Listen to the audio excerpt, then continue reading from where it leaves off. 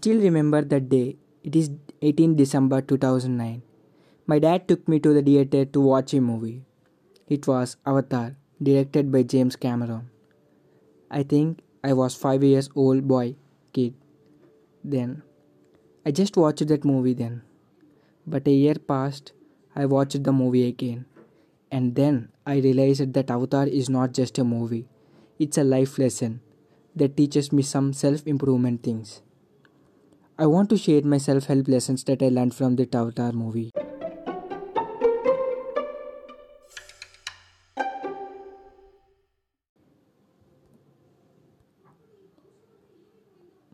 What's good, everyone? Welcome back to another episode of Tad's podcast, the great feature for your bright future. This is your host Aditya Mulkuri, again brought you back an amazing life story in front of you. Let's get there.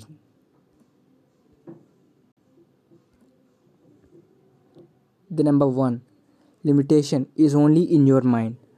When Jack Sully arrives on Pandora, he is just a paraplegic ex-marine.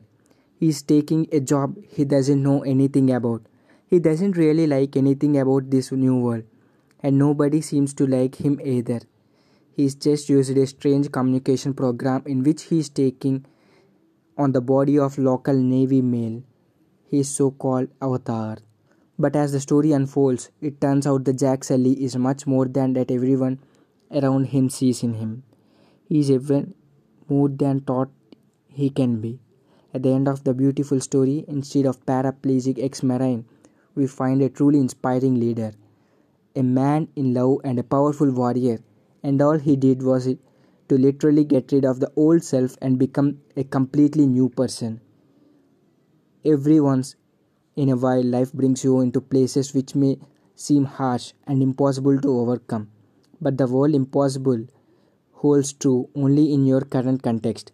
So change it. If you currently self can't handle the job, become somebody else, like Jake did. Number two, if you want to get to a planet you have to completely leave planet B. As a spy in the Navy world, working for the greedy corporation in search of Titanium, Jack Sully discovers a new universe. He expected to meet savages, but instead he finds compassion, knowledge, and real feelings.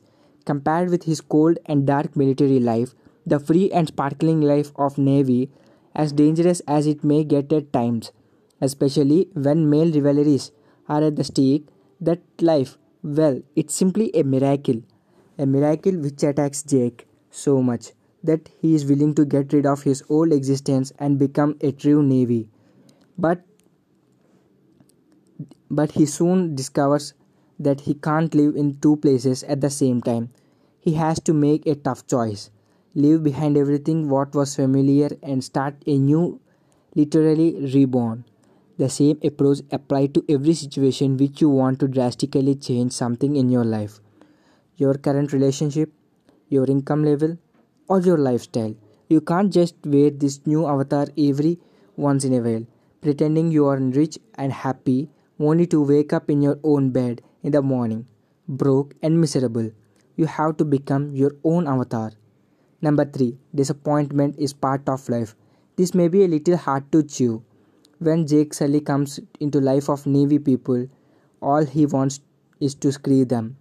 That's his motivation. He comes there by curiosity, but also by the promise of his captain that if he provides enough intelligence to the field, he will get back his legs.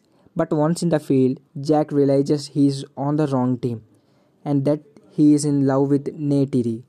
Only it's a little bit too late. When he started cannot be stopped, the chaos is unleashed and the Navy are almost destroyed. Neytiri rejects him and he has to leave. If Jake would have stopped at this level, his only outcome would have been disappointment. Fortunately, he doesn't stop, but the disappointment he created is still real. We may hit disappointment, we may disappoint others, or others may disappoint us. What really matters is to realize about our own limitations. This is exactly what Jake Sully does when he decides to tame Toruk Makto and to become the new leader of the Navy. Number 4. Pick your team carefully. Just after he arrives on Pandora, Sully teams up with a military guy. In exchange of the information Sully would give from the field using his avatar, this military guy promises Sully to give back his legs. In his real life, Sully is walking in a wheelchair. As a former Marine, this is one of the scars he wears. The information acquired by the Sully will serve for the commercial expansion of Pandora's conquerors. But sometimes during his life, Sully discovers that his former team was playing him, that he was just used in a bigger, more violent plan, which will ultimately lead to the destruction of Pandora's world. And he also discovers that new world he is discovering is purer, nicer, simpler than his initial one. Oh, and it's also filled with love. Okay, guys, the world is changing. Your values are changing. Your priorities are changing.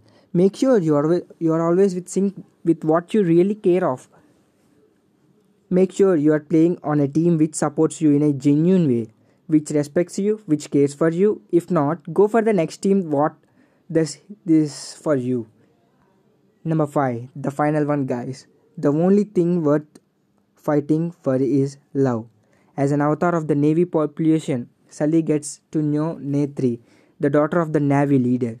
She becomes his guide on the new world. Sully learns the Navy way of life, their traditions, and their values.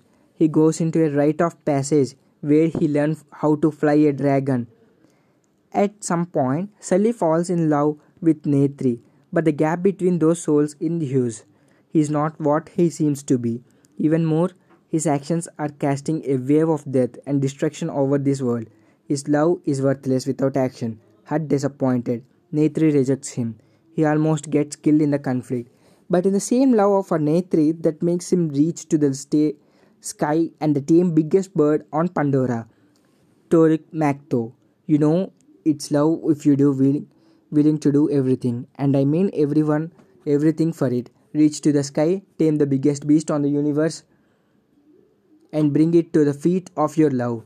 Everything else is just an illusion, including fight itself. It's without a purpose.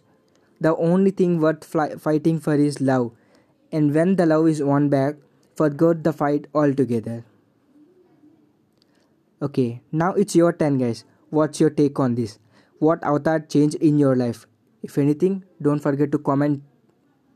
Thanks for listening. This is Aditya Vardhan Mulkuri, the host of Tats Podcast, signing off. Peace.